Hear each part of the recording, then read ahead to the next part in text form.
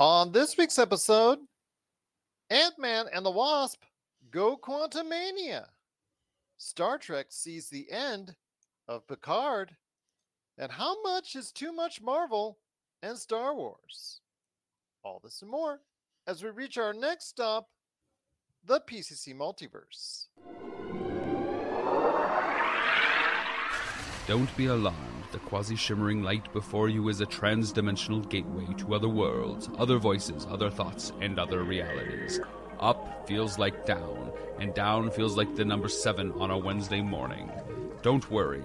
That quivering, blood-boiling sensation under your eyebrows is all a part of the charm. Welcome to the PCC Multiverse. And we're back with another episode of the PCC Multiverse. This is Gerald Glassford from Pop Culture Cosmos, Game Source, Inside Sports Fantasy Football, and the Lakers Fast Break. We truly appreciate everyone out there listening to all of our great shows, and if you can, please give us that 5-star review wherever you get your podcasts. Plus, if you could like, share, subscribe, follow, and do whatever it is that you can to support us right here at the Pop Culture Cosmos, Game Source, Inside Sports Fantasy Football, the Lakers Fast Break, Vampires, and Vitae, Wizards and Wine with Wild Beyond the Witchlight, and everything that we do for you at Pop Culture Cosmos, popculturecosmos.wordpress.com. Of course, again, Wizards and Wine and Vampires and Vitae on YouTube. Subscribe and like their stuff today. They have a lot of great things that are going on at Vampires of Vitae, and also as well, of course, Wizards and Wine. Plus, if you can go ahead and do anything you can to support us at any one of our number of stops, including popculturecosmos.wordpress.com and, of course, Pop Culture Cosmos on Facebook, where we cover the latest news and trends each and every day right there on Facebook. It is sincerely appreciated. But it wouldn't be a PCC Multiverse without my good friend. She is the magical mistress of everything tabletop RPGs. You got to go ahead and check out when she goes ahead and discovers the tarot cards right there for you on TikTok, Facebook, Instagram, and wherever you go ahead and check out your tabletop RPGs. It is the mistress behind Wizards and Wine with Wild Beyond the Witchline and Vampires of Vitae. It is Melinda Barkhouse Ross. And Melinda, great to have you back.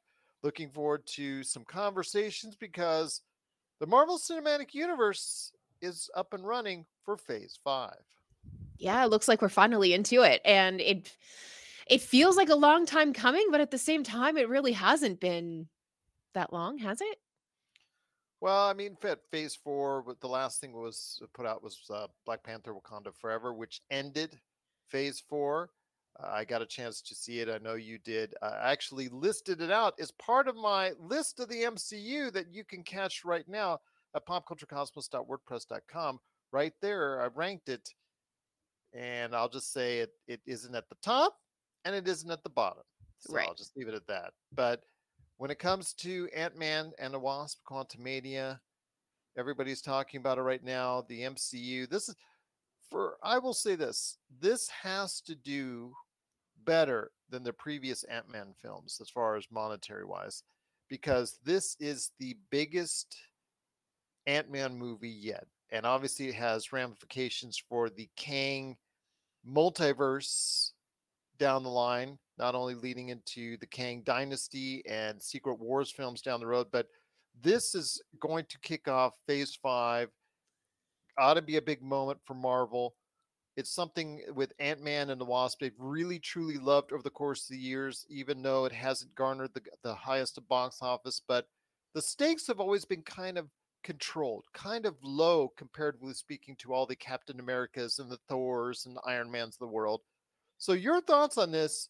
How important is it for Ant-Man and the Wasp Quantumania to succeed this time around? Well, yeah, as the first one out of the gate for Phase 5, I think there's a lot riding on this one, to Mm. be honest. Plus you never want to see a movie starring Paul Rudd to be a dud. No, no, I'm and not the even other. sure that that's feasibly possible, honestly, but I do think that this is probably the right property, I think, to kick off Phase 5. I think that they were smart picking Ant-Man Well, I agree with you as far as how important this is. I mean, the other two movies weren't necessarily failures at the box office. They did okay, but compared to their bigger brothers, it seemed like why did you keep going with the Ant-Man storyline? Well, now we know why. I've always said that the Ant-Man storyline has been a favorite of Marvel's internally, and if it did money 500 $600 million worldwide, which is in and around where it has done, then that's just icing on the cake for them, because they internally, I have a feeling that they love Ant-Man and the Wasp and their story probably more than almost any other storyline that they have, because of the fact it appeals to them as the everyman who's given an opportunity to save the world.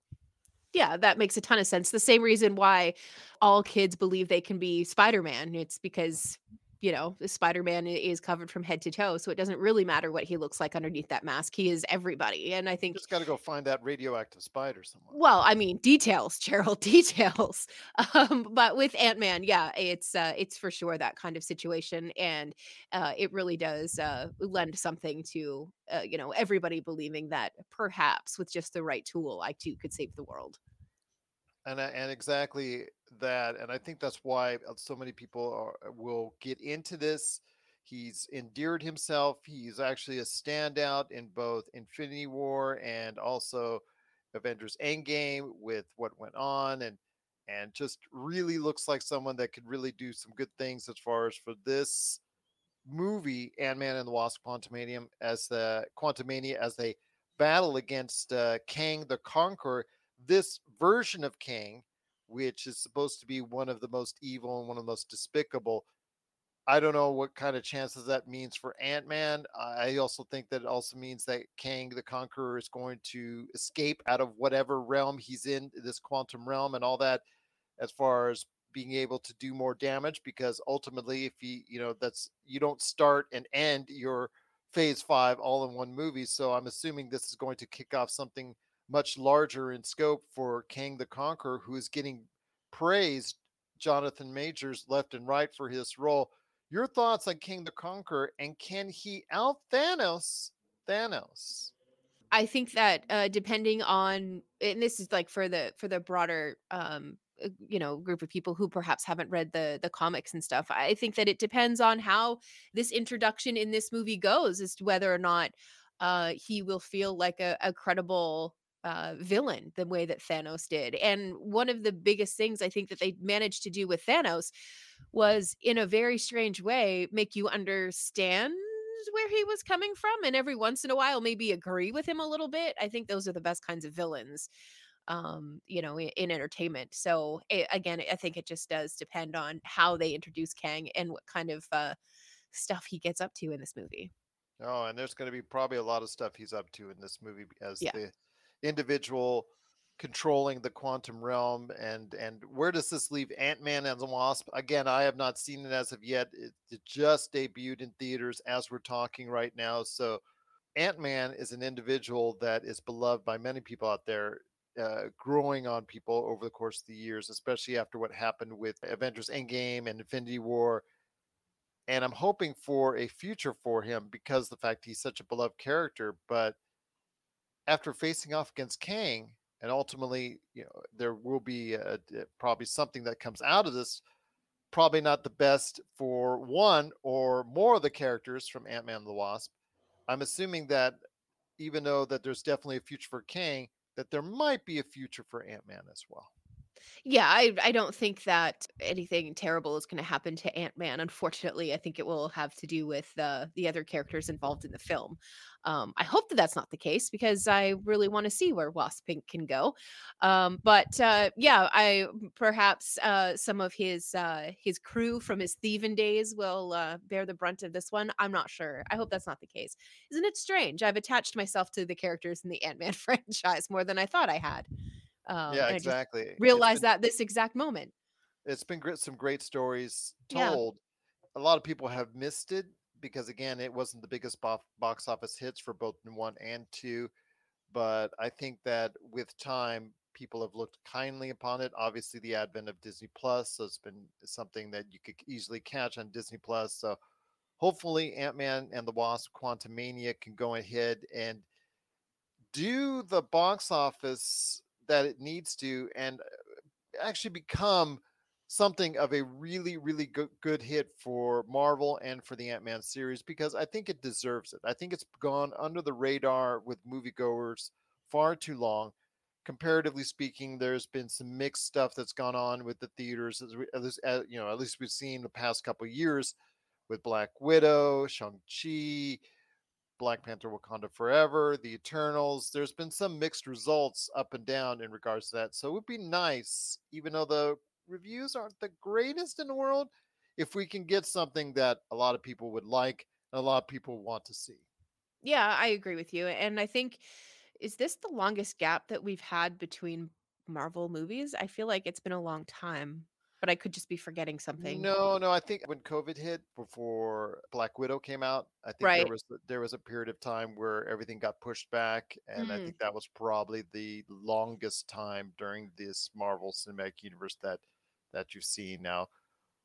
That leads me into a good question here. And once again, it's the PCC Multiverse. It's Melinda Barkhouse Ross and me, Gerald Glassford. It leads me into a good question because recently, The Hollywood Reporter just published an article on some inside information that they got that Bob Iger, who retook back his place as the head of Disney, is looking to scale down what's going on in Disney Plus. As far as all the shows that were mentioned for Disney Plus this year, there's only two of them at this point in time that are probably going to be sure bets that are going to definitely come out this year, and that is Secret Invasion and Loki, with What If Season 2, Echo, and Ironheart, among others, that were supposed to be scheduled for this year, maybe being pushed back to 2024 and beyond.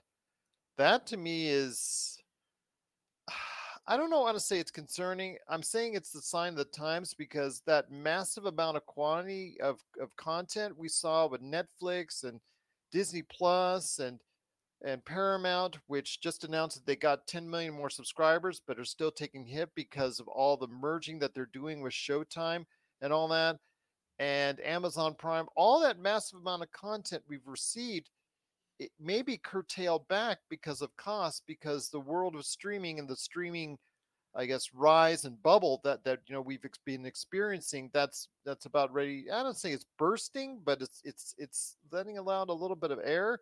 The fun with streaming is now, not exactly as much as it once was. But your thoughts on this when you hear that there's a possibility of less content on Disney Plus, Marvel and Star Wars related. There might be some good news, but there's also some bad. Yeah, I mean, maybe gosh, that's a tough one because you see them scaling back maybe on Marvel and Star Wars, but perhaps focusing more on like the Disney Channel kind of content.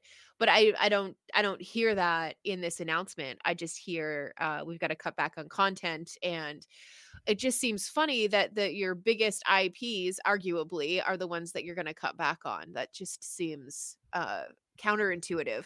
And especially with the things that you and I have been talking about, which is they're consistently having new and exciting and dynamic programming on, which in often cases includes Star Wars and Marvel. So I don't think that we're going to see anytime soon Disney dropping an entire season of a show where so you can burn through it in one night. I think they're going to keep up with the once a week new episode stuff dropping, and I think that that means that we're going to see more of the, for now, Thursdays mean Star Wars, and then 6 weeks after Star Wars ends, Thursday now means Marvel, and then 6 weeks after that, I think that we're going to go back into that kind of rhythm again with Disney instead of seeing multiple new shows dropping at once. You're listening to the Pop Culture Cosmos. For the latest news and information, analysis and opinions on the Los Angeles Lakers and the NBA, check out the Lakers Fast Break podcast today on wherever you get your podcasts.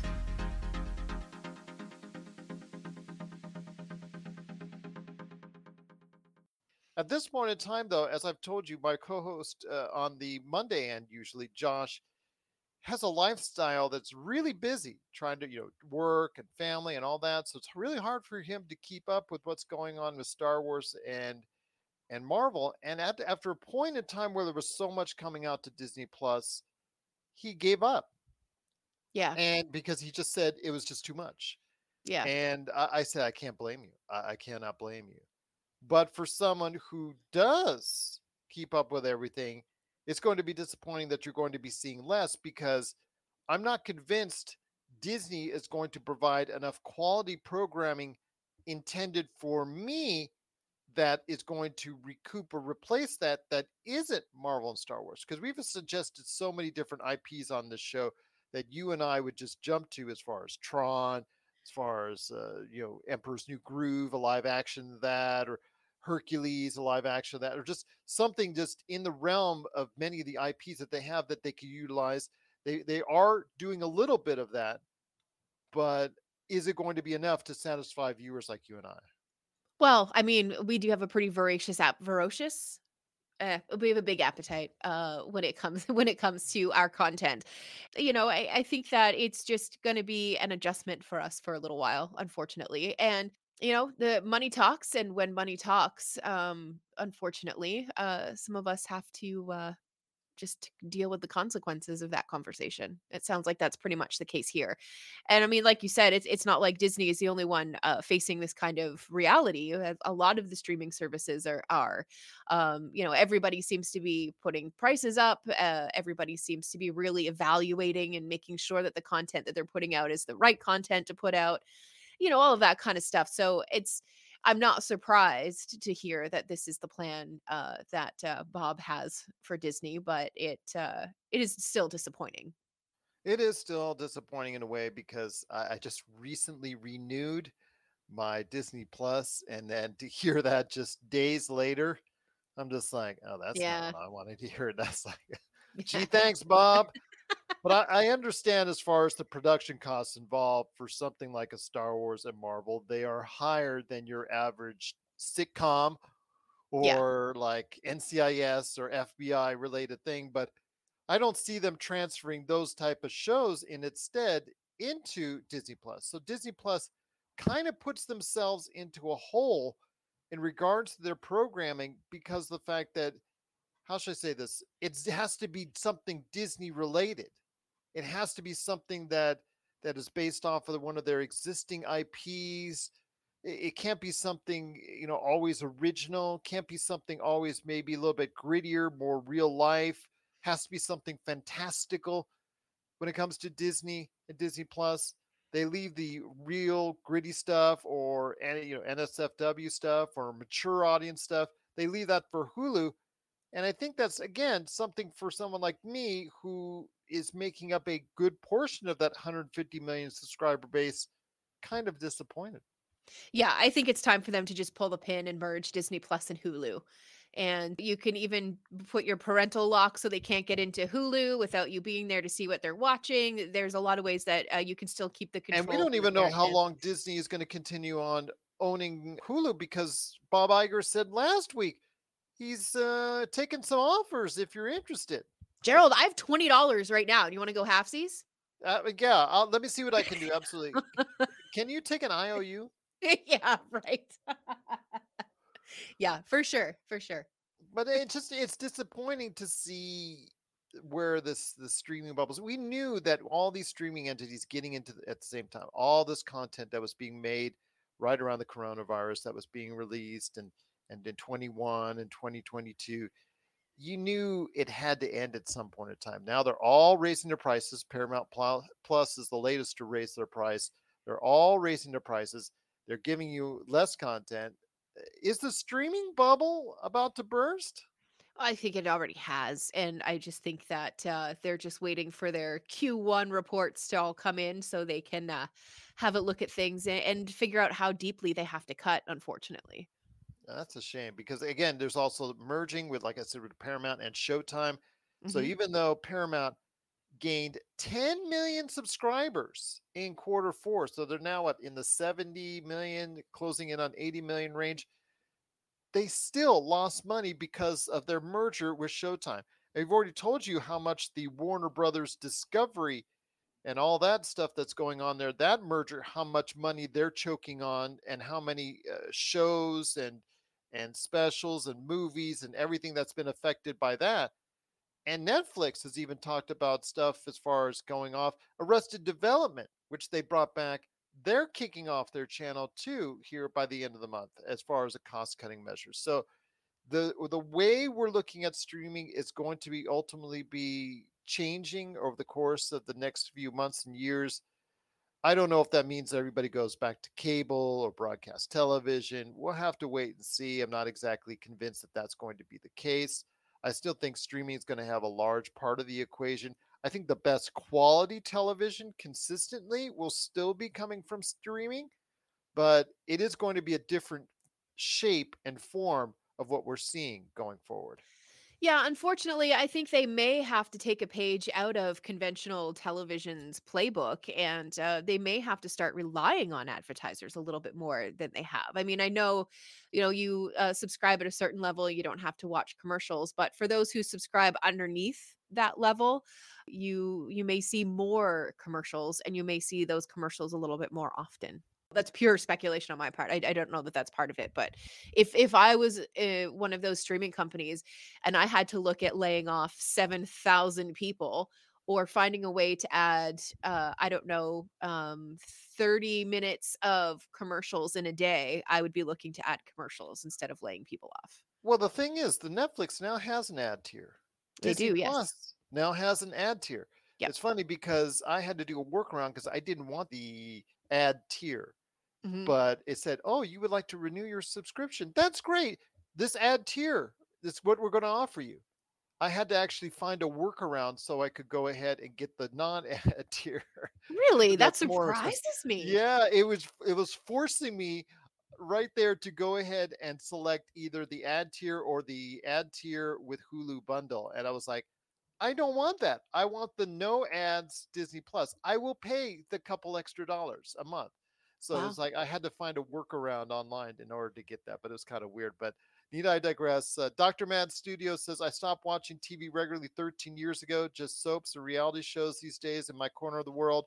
I just watch whatever I want online or streaming services, and that's the thing. Hmm. If I don't like it though, with even though I paid for the year, normally if I'm going on a month basis, this is a better time to go ahead and watch television because you have the power now and you have the control. If you want to watch something for a month, you can do that on a certain, like for instance, Star Trek Picard. When Star Trek Picard, all the episodes come out and you want to just binge that at one time, you can go ahead, maybe do it on a 7-day trial, a 14-day trial, or just on a month and just end it and move on to another streaming channel. Yeah, and I think that's honestly, I think that that's what a lot of people do. I don't know anybody that has every single streaming service. There's definitely picks and flavors I think that people go through because there's definitely times where I'm scrolling through Netflix and I'm just like, bro, there's nothing on here. What's I happening agree. here? And then you switch over to like a Hulu or something like that, and you get a different take on what they're offering for entertainment. Or on Netflix, like last night we just started watching Sandman over again. It's a fantastic show, but because you can watch it in 2 days, you're still left waiting for a year before you get a chance to see a new episode of that. So I think that that's something, and I mean, gosh, but binging episodes is kind of what makes um some of those services so charming to people, I think, because you can just binge and then walk away when you want to. um so yeah, I just think that there's not a lot of people who all the time have all of the services. I do think that people jump around quite a bit. I'll tell you what, I have to go ahead and do that when I do a rewatch of Severance Mm, just before season two, because I will be hosting a special show with Jeff Revilla from the Stuff I Never Knew Trivia Game Show podcast. He and I nice. are going to be going episode by episode on that, but I'm strictly getting Apple Plus for that time frame. So I hear you. I am now one of those that is going to go ahead and switch based on what's hot and what's not for the most part. So that is the reality now of streaming, but it's better than being locked in for years with cable or satellite like you used to be So I think that's actually a better time and a better place, even though the content wise on streaming is going to get most likely less than what you've been seeing the past couple of years. So be prepared for that. And it is getting a little bit more expensive. At least you have the choice to cancel out and just bail out when you want to. Yeah, absolutely. And now with the password crackdown that's happening with Netflix, it's definitely putting a damper on the way that some people were, sharing accounts. So that's a whole thing too. The most recent TV series, according to Dr. Matt Studio, that they watched was the BBC's 1981 adaptation of Hitchhiker's Guide to the Galaxy, created by the Mm. late Douglas Adams. I will just say this, I've actually seen bits of that, excellent, but I've seen the movie. If you ever get a chance out there, the movie Hitchhiker's Guide to the Galaxy is excellent, and I highly recommend it. Dr. Matt Studio still buys DVDs and Blu-rays every now and again. You can get those on the cheap, so you can go to your local thrift store. That's actually also a good way too. If you're really a movie buff, if you really like going ahead your films, go to the local Goodwill or thrift stores. You can get some DVDs and Blu-rays really cheap out there right now. Yeah, that's a great alternative to having streaming or cable, I suppose. But you're also going to be behind on the gossip around the water cooler at work, just in terms of who's watching what right now. You definitely be out of that loop for sure. That's true. But as long as you got your smartphone, you can kind of keep up. You Yeah, just got to yeah. be into the spoilers, you know. That's Just that's very true. And the only show for some strange reason that I was okay with spoilers for was Game of Thrones. speaking of Game of Thrones, though, Mm. Game of Thrones House of the Dragon actually has met its match for HBO because The Last of Us is now exceeding the ratings, Nielsen wise. That it just the first report from the first weeks of The Last of Us came out, and it's now exceeding the House of the Dragon right now. That's just amazing to me as far as how big that series has got. It is on the it's on the tip of everyone's tongue. That everybody's talking about it. So many props to The Last of Us. But before we head to the break, my friend, I want to go ahead and reel it back into Marvel and Star Wars as again, Ant-Man and the Wasp Quantumania has hit theaters, hoping for some big returns for that and finally a justification for Ant-Man and the Wasp as far as box office hits and box office hit makers for the audience out there is that you see a future that's better for streaming for Disney Plus with less Marvel and Star Wars, or do you see one that's a little bit worse? I mean, we've voiced our frustration with Disney many times, and it sounds like well, not Disney, but Disney Plus. I think that honestly, less content is going to hurt them. Okay. But I they do. should hopefully be smart enough and be wise enough to replace it with something maybe a little bit more cost effective yet entertaining. So I'm hoping to see what they will go ahead and continue to because when you're talking Marvel and Star Wars, they're marketing it to us, not necessarily for the kids because the kids there's hours upon hours upon hours. Well, also Melinda as well if you're talking Emperor's New Groove and Hercules, but It's true. hours upon hours of stuff that they should go ahead and obviously have there for the kids. But for the adults are the ones who are actually paying for the subscription. So I'm concerned for Disney Plus's future with this type of vision, what they have. And I get it. Putting and regurgitating Marvel and Star Wars every other month or having them set up, I can get it for most people out there can be quite consuming and quite taxing and quite exasperating. And I speak from someone who wants to see all that. The more I can get, the merrier. But I realize when I take a step back, as long as they have something good to replace it with, I'm okay with a little less Star Wars and Marvel on Disney Plus. Yeah, I mean, I guess we got to deal with what we got to deal with in order to keep the thing on the rails. So I would Mhm. much rather have less of than none. Well, if Mandalorian graduates to a movie scenario where it's only movie based, that could be a different story. But even if that's the case, Star Wars Andor was absolutely brilliant. I hope you got finally a chance to check that out. I still haven't, but I have a few hours alone in my house tonight, so maybe tonight's the night. Okay, well, that's probably my highest recommendation for late in the year streaming material that you can go ahead and catch. But I like to know everyone's thoughts out there on what they think might be the future for Disney Plus with Star Wars and Marvel. Do you like less is more with you, or do you like more with your Marvel and Star Wars? Plus, what are your thoughts on Ant-Man and the Wasp: Quantumania? Are you really geared up for a new Phase 5 for the Marvel Cinematic Universe? Please let us know your thoughts. PopCultureCosmos@yahoo.com.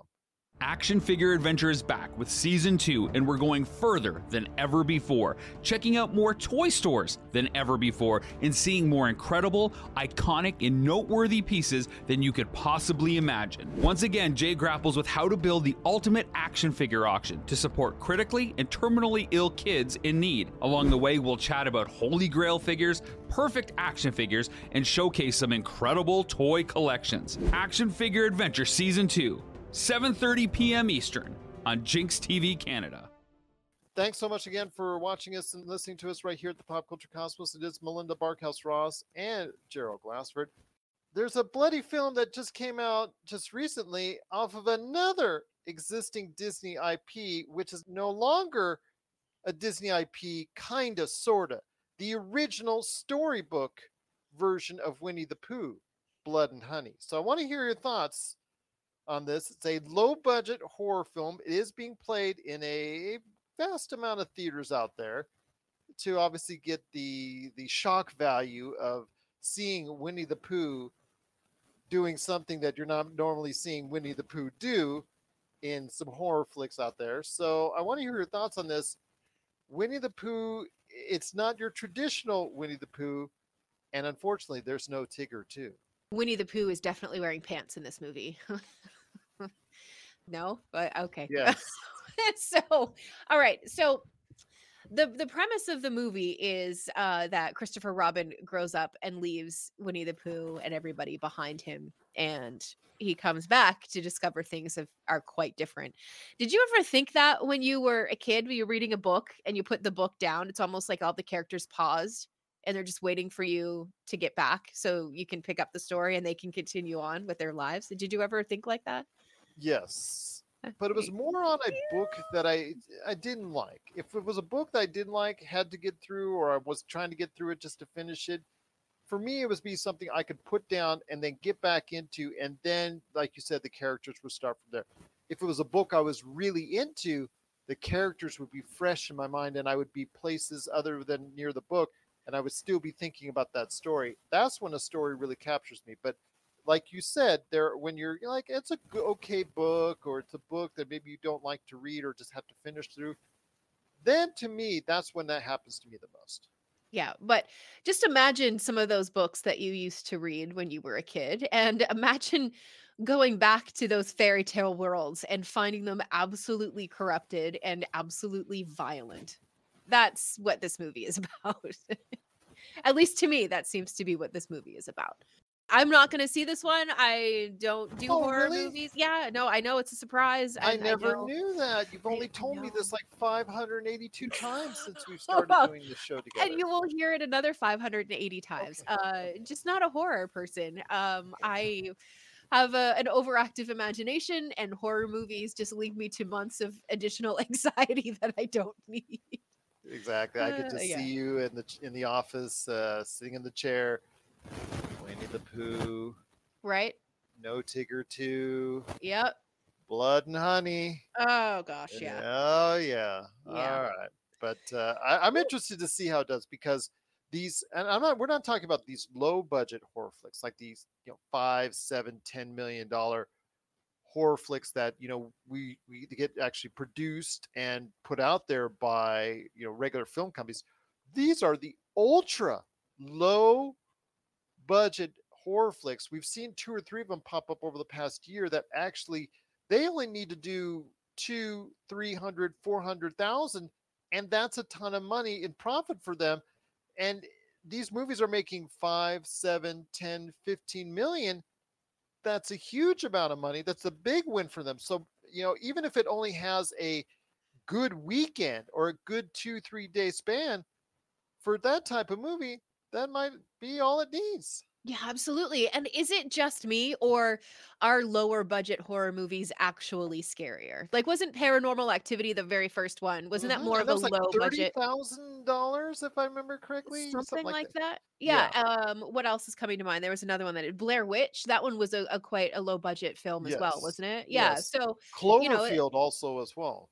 yeah, and all of that stuff really, I think, just plays more, well, as much into the horror as it does like the psychological stuff that they can make happen with you know, a good pulley system and a couple of strings of fishing wire.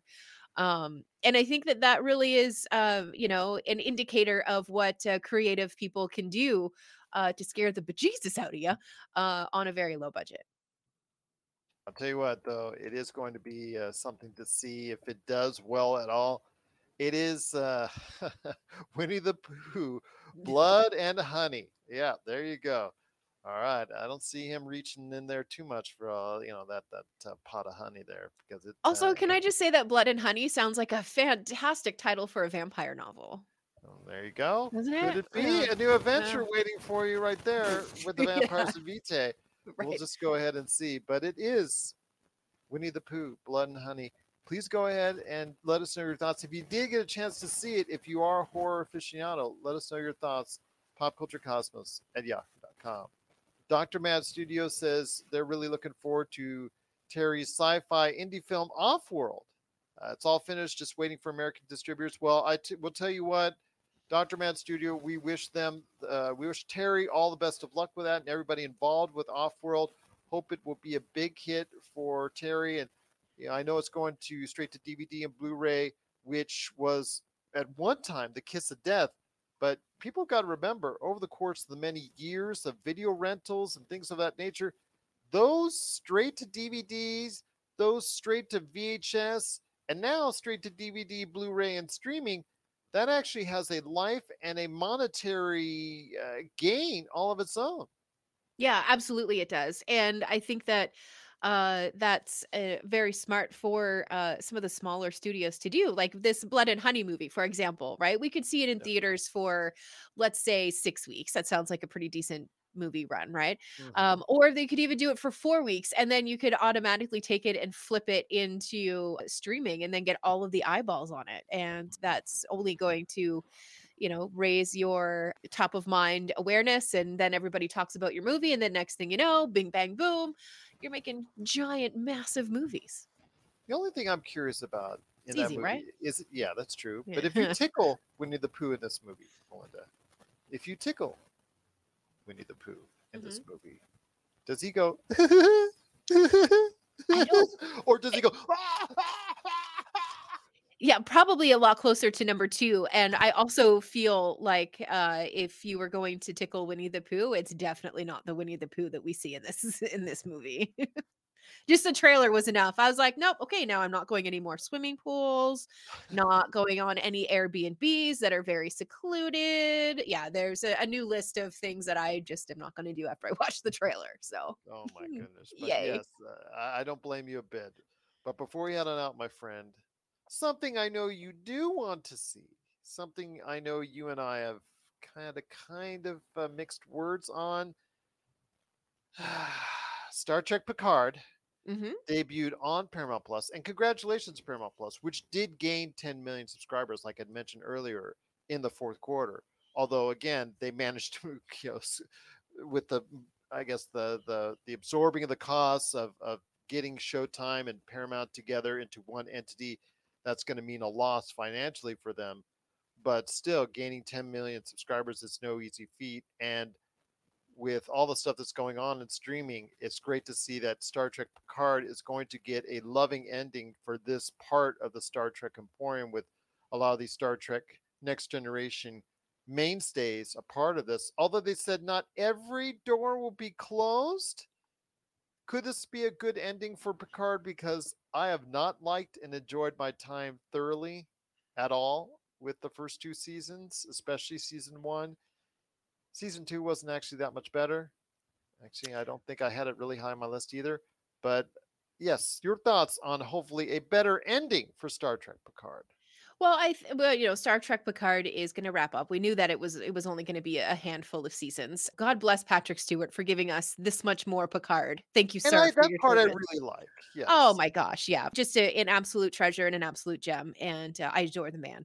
Have for a long time. But hopefully, one of these doors it leaves open is the opportunity for Michael Dorn and his character Worf to go ahead and start its own series. That would be Oh my gosh, it would be phenomenal. Been waiting for a Worf series, I think, since I became a Star Trek fan with my dad back in the day.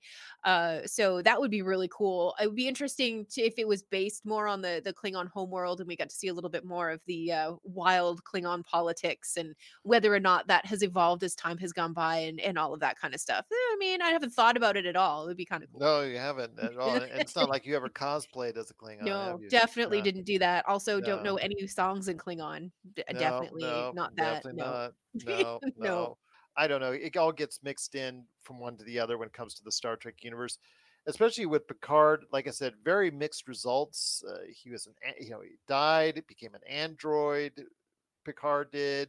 They kind of forgot about that in season two to kind of ignore. It's funny because that first episode in season two was like, that stuff in season one, we just want to just like throw that under the rug. Don't really want to deal with it. Don't want to talk about it. We kind of think it stunk too. Were you watching TV and thinking critically again, Gerald? I'm just telling you what I saw in season two, and season two was not very much better because Oh, well. but I think that was just a characteristic of the coronavirus and the fact that they could only shoot and film around LA with a limited amount of individuals. So I really think that's where that came into play. Yeah. So I'm not really going to really super bash them there, but I'm hoping now that everybody's coming back from the Star Trek TNG universe. I'm really looking forward to this. I'm going to give it another shot. It is the final time we will probably see all these individuals together in a Star Trek realm. So I'm really looking forward to that as well.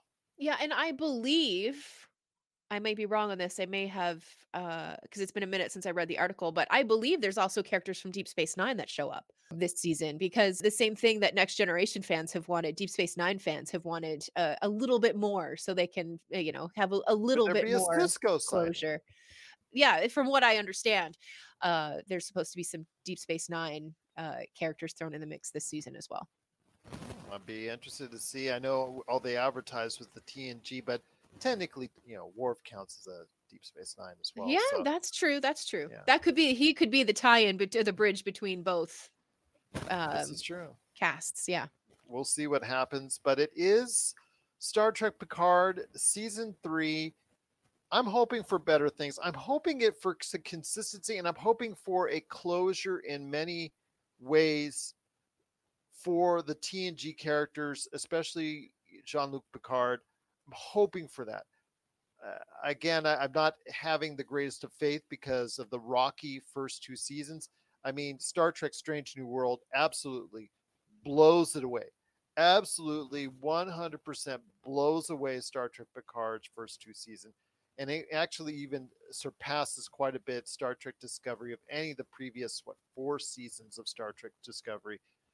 So I'm hoping that they can take the good vibes from Star Trek Strange New Worlds and be able to, by osmosis, transfer that to season 3 of Star Trek Picard. Well, I said it before and I will say it again. Mediocre Star Trek, even bad Star Trek, is better than no Star Trek. Yes, and again, as I'll tell you in return, it's like cold pizza. You That's just right. go ahead, you grab it and eat it, and you gotta love it. Just Yeah. the same. So, once again, it is Star Trek Picard season 3. What are your thoughts out there? Are you excited to see a final, closure for many of the Star Trek storylines for the next generation characters?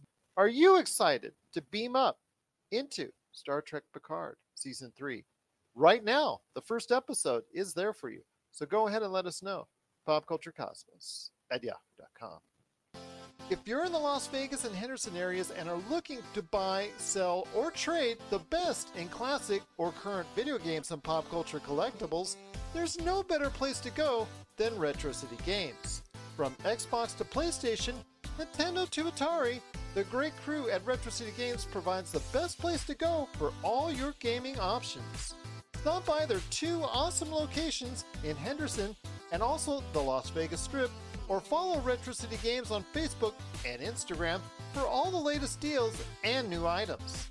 Without a doubt, there's no better place to go for your gaming needs than your friends at Retro City Games. Well, my friend, it's been a great episode. Just a little time remaining on our show, and before we head on out, I know you want to go ahead and get nice salt in the wounds there with Hasbro, which is trying to amazingly sell off its E1. It's so funny because with the Dungeons and Dragons movie coming out, the first thing you see is the E1 logo. And then you read the business trade papers and websites, and you see, oh, we're trying to sell off this E1 because that's how much faith we have in Dungeons and Dragons. But your thoughts, though, on Hasbro, this whole Dungeons and Dragons scenario where they blew it big time is finally in the dust, in the rearview mirror, but reflection time, wouldn't you know it, Hasbro finally admits some fault. Yeah, and not just with D&D, but also with Magic the Gathering. Well, they kind of passed the buck, really, on Magic the Gathering and what they did with those cards released so quickly together, and then some that you can't actually play in game. So they blamed it on the shipping stuff, all the struggles that everybody was going through, exactly, with the supply chain. Did you hear that sound? That was the sound of my eyes rolling. Yeah, into another dimension, actually. I think I saw that happen there. But yeah, so they did kind of pass the buck a little bit on that. It has been a convenient excuse for a lot of companies, I think. But when it came to the D&D stuff, I almost got a little bit of the snark that was also in that first post where they were like, okay, guys, like, we're going to wait here and we're going to get your feedback before we do any of this stuff. And do you remember when they were like, some people out there are going to say that they've won, but they haven't. We've both won. Do you remember that particular line in that release? Okay. I kind of got the same feeling out of what I read today. And it was just like, well, those cancellations didn't really do a whole lot for D&D Beyond. I mean, there's 10 million people, and now that we officially own it, we've added 2 million people to that. So those people who canceled their subscriptions on D&D Beyond didn't really mean a whole lot. But then they go on to say that they have actually reached out to individuals who did cancel and have spoken to them about why and what they can do to get them back. So because you suck. And I'll tell you what, it's just so aggravating that kind of things happened. And, I'll tell you what, Melinda was so mad that she actually got kicked off the air. Can you imagine? Yeah, no. But I think that what Hasbro is missing is the thing that the community was really truly upset about. And it wasn't about wanting the game to make more money. We get that. Companies want to make money. Nobody was upset about that. What people were upset about was the betrayal of the trust of doing what is right by the community. And when you see a leader of a company completely dismiss the community that has built and rebuilt and brought back D&D so many times, and they just kind of like brush it away like an eraser shavings, you just kind of brush it off your paper and blow it off the side of your desk and it's gone. I feel like that's the way that they're looking at the community. Probably reading a little too far into that, to be honest, because it does feel so personal to me. But I think that Hasbro needs to understand that these properties that they're messing with have people who aren't just passionate about it, but it becomes a lifestyle. It's a hobby, yes, but for a lot of people, there's professional DMs who make money, going to birthday parties and DMing for people. There are those third-party creators who are, filling the void of what Dungeons and Dragons and Wizards of the Coast isn't putting out itself. And without all of those things working in concert together, you lose a large aspect of the game, and you lose some of that flexibility of the game. I was disappointed to read what I had read about what the bosses at Hasbro had to say in their meeting today, but It's just part and parcel, and I don't think surprises anybody after what we saw and how we've been seeing them treat people, even people who work at Wizards of the Coast. It's just not great, and let's just say it's rolling downhill, and it's rolling downhill quickly at Wizard of the Coast. So, what would you have liked them to say? What would you have liked them to do or say that would probably be a good step as far as for the community going forward? Because, obviously they need to continually sell D&D products. There's the movie that's coming out next month, which, this can't help the prospects for that. What would you have liked Hasbro, Wizards of the Coast, to say that would have appeased fans? At least try to say, you know what? Hey, we blew it. We're going to make it better. Yeah, and you know what? That would have been great. Like, guys, we didn't understand the community when we started this rework of the OGL.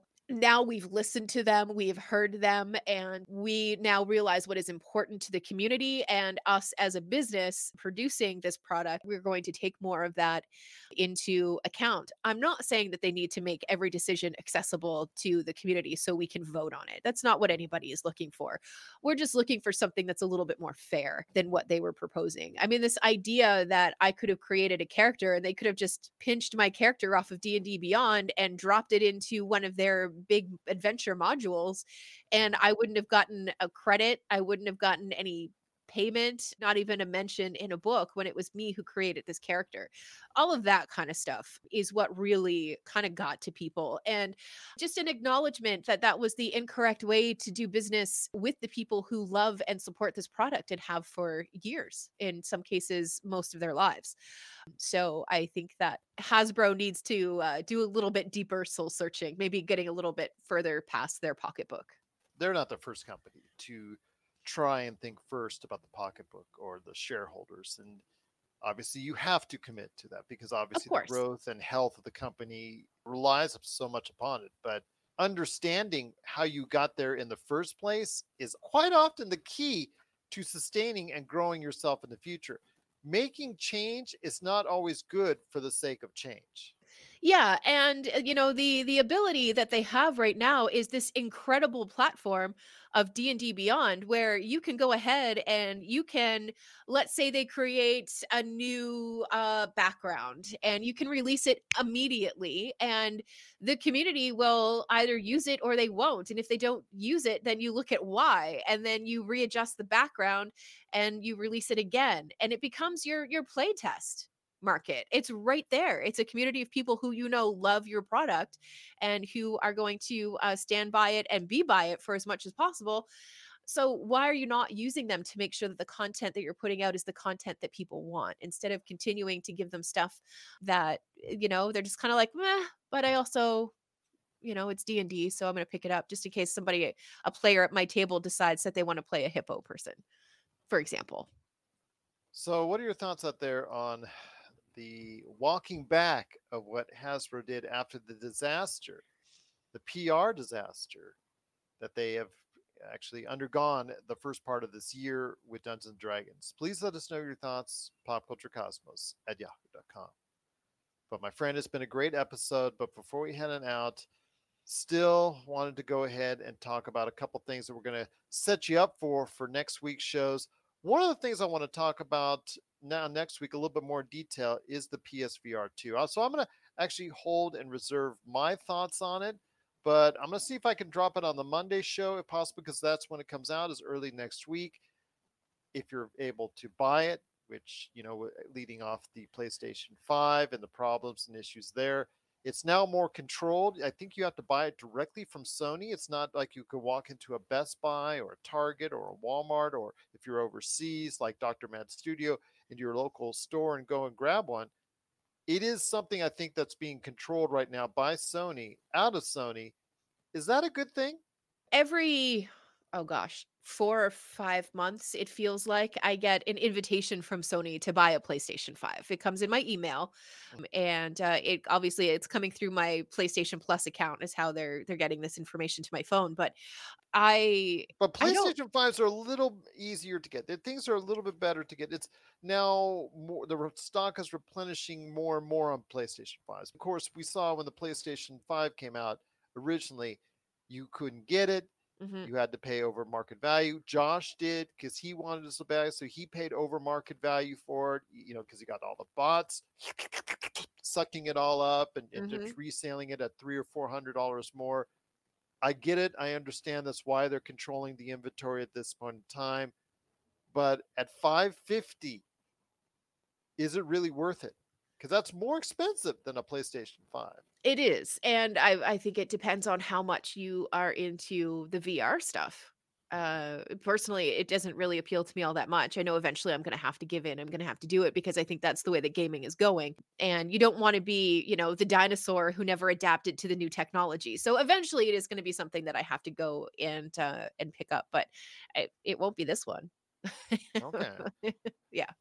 I just think that the price tag being more expensive than a PlayStation 5, and the fact is that you cannot play the original PlayStation VR games in its current form. You have to rebuy those games in order to play it on PSVR 2 absolutely stinks. Yeah, I agree. And that is really bad. That's a Nintendo like move. And that's a shout out against Nintendo there because we know you'd like to do that, Nintendo.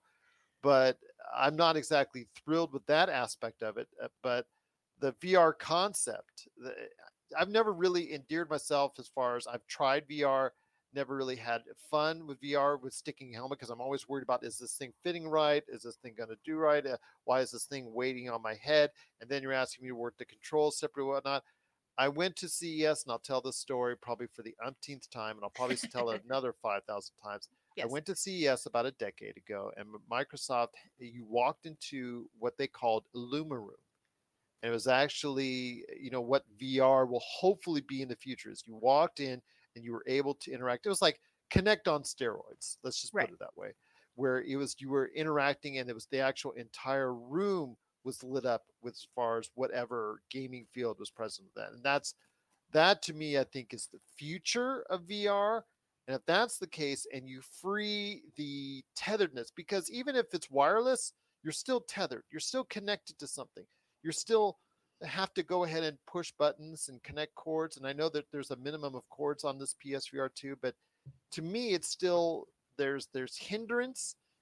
And to the majority of gamers and players out there and individuals, that's why this part of VR is never going to take off to the extent that it was hopefully going to, because again, all the contraptions and the hindrances just by the sheer stuff you have to wear. Yeah, and I think that the next push where you don't have that giant piece of headgear is definitely going to be the part that I think when people start to really buy into it in mass. And I'm surprised that we haven't seen more of your experience. When Melinda can walk into a room or walk into her own room Hmm. and then just grab an imaginary sword, Yep. just like you are right now, no Yep. headgear, no controllers, no nothing, and just slay those demons or vampires Hmm. per se, Hmm. that I think is the true future of VR. When that happens, I think you're going to see the world take it on. Can you imagine how truly terrifying playing Diablo in VR would be?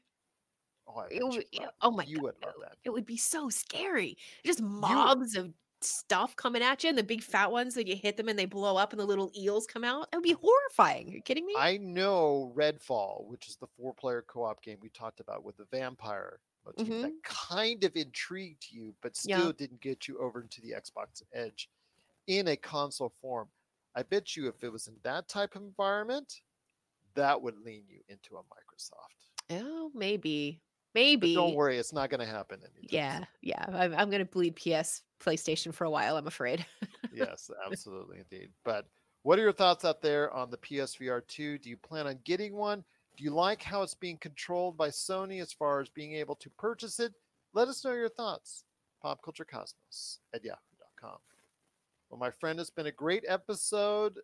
Any last thoughts, my friend, before we head on out? Yeah, I mean, we're back to the table this coming Sunday for another round of Vampires and Vitae. Right now, we have a group of caitiffs who we are trying to get accepted into the city by the Prince of New Bethlehem, which is what New York is now called since the fall of, well, a lot of the, anyway, I don't want to get into too much of it. We'll see you on Sunday for the live stream. That's really all that I'm trying to say.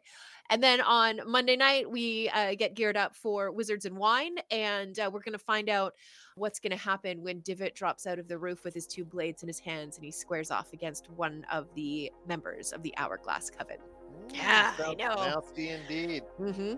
Don't forget, we still go ahead and have Demolition Force out there every Monday, so look forward to that as well. And next week, Don Fobbs is going to be back talking TV with me. And there's a lot to talk about, including the end of Yellowstone. How can that be? We're going to be talking about that next week on the Pop Culture Cosmos as well. So for Melinda Barkhouse Ross, this is Gerald Glassford. It's another beautiful day in paradise right here in the PCC Multiverse. Thank you for listening. And here's hoping you have yourself a great day.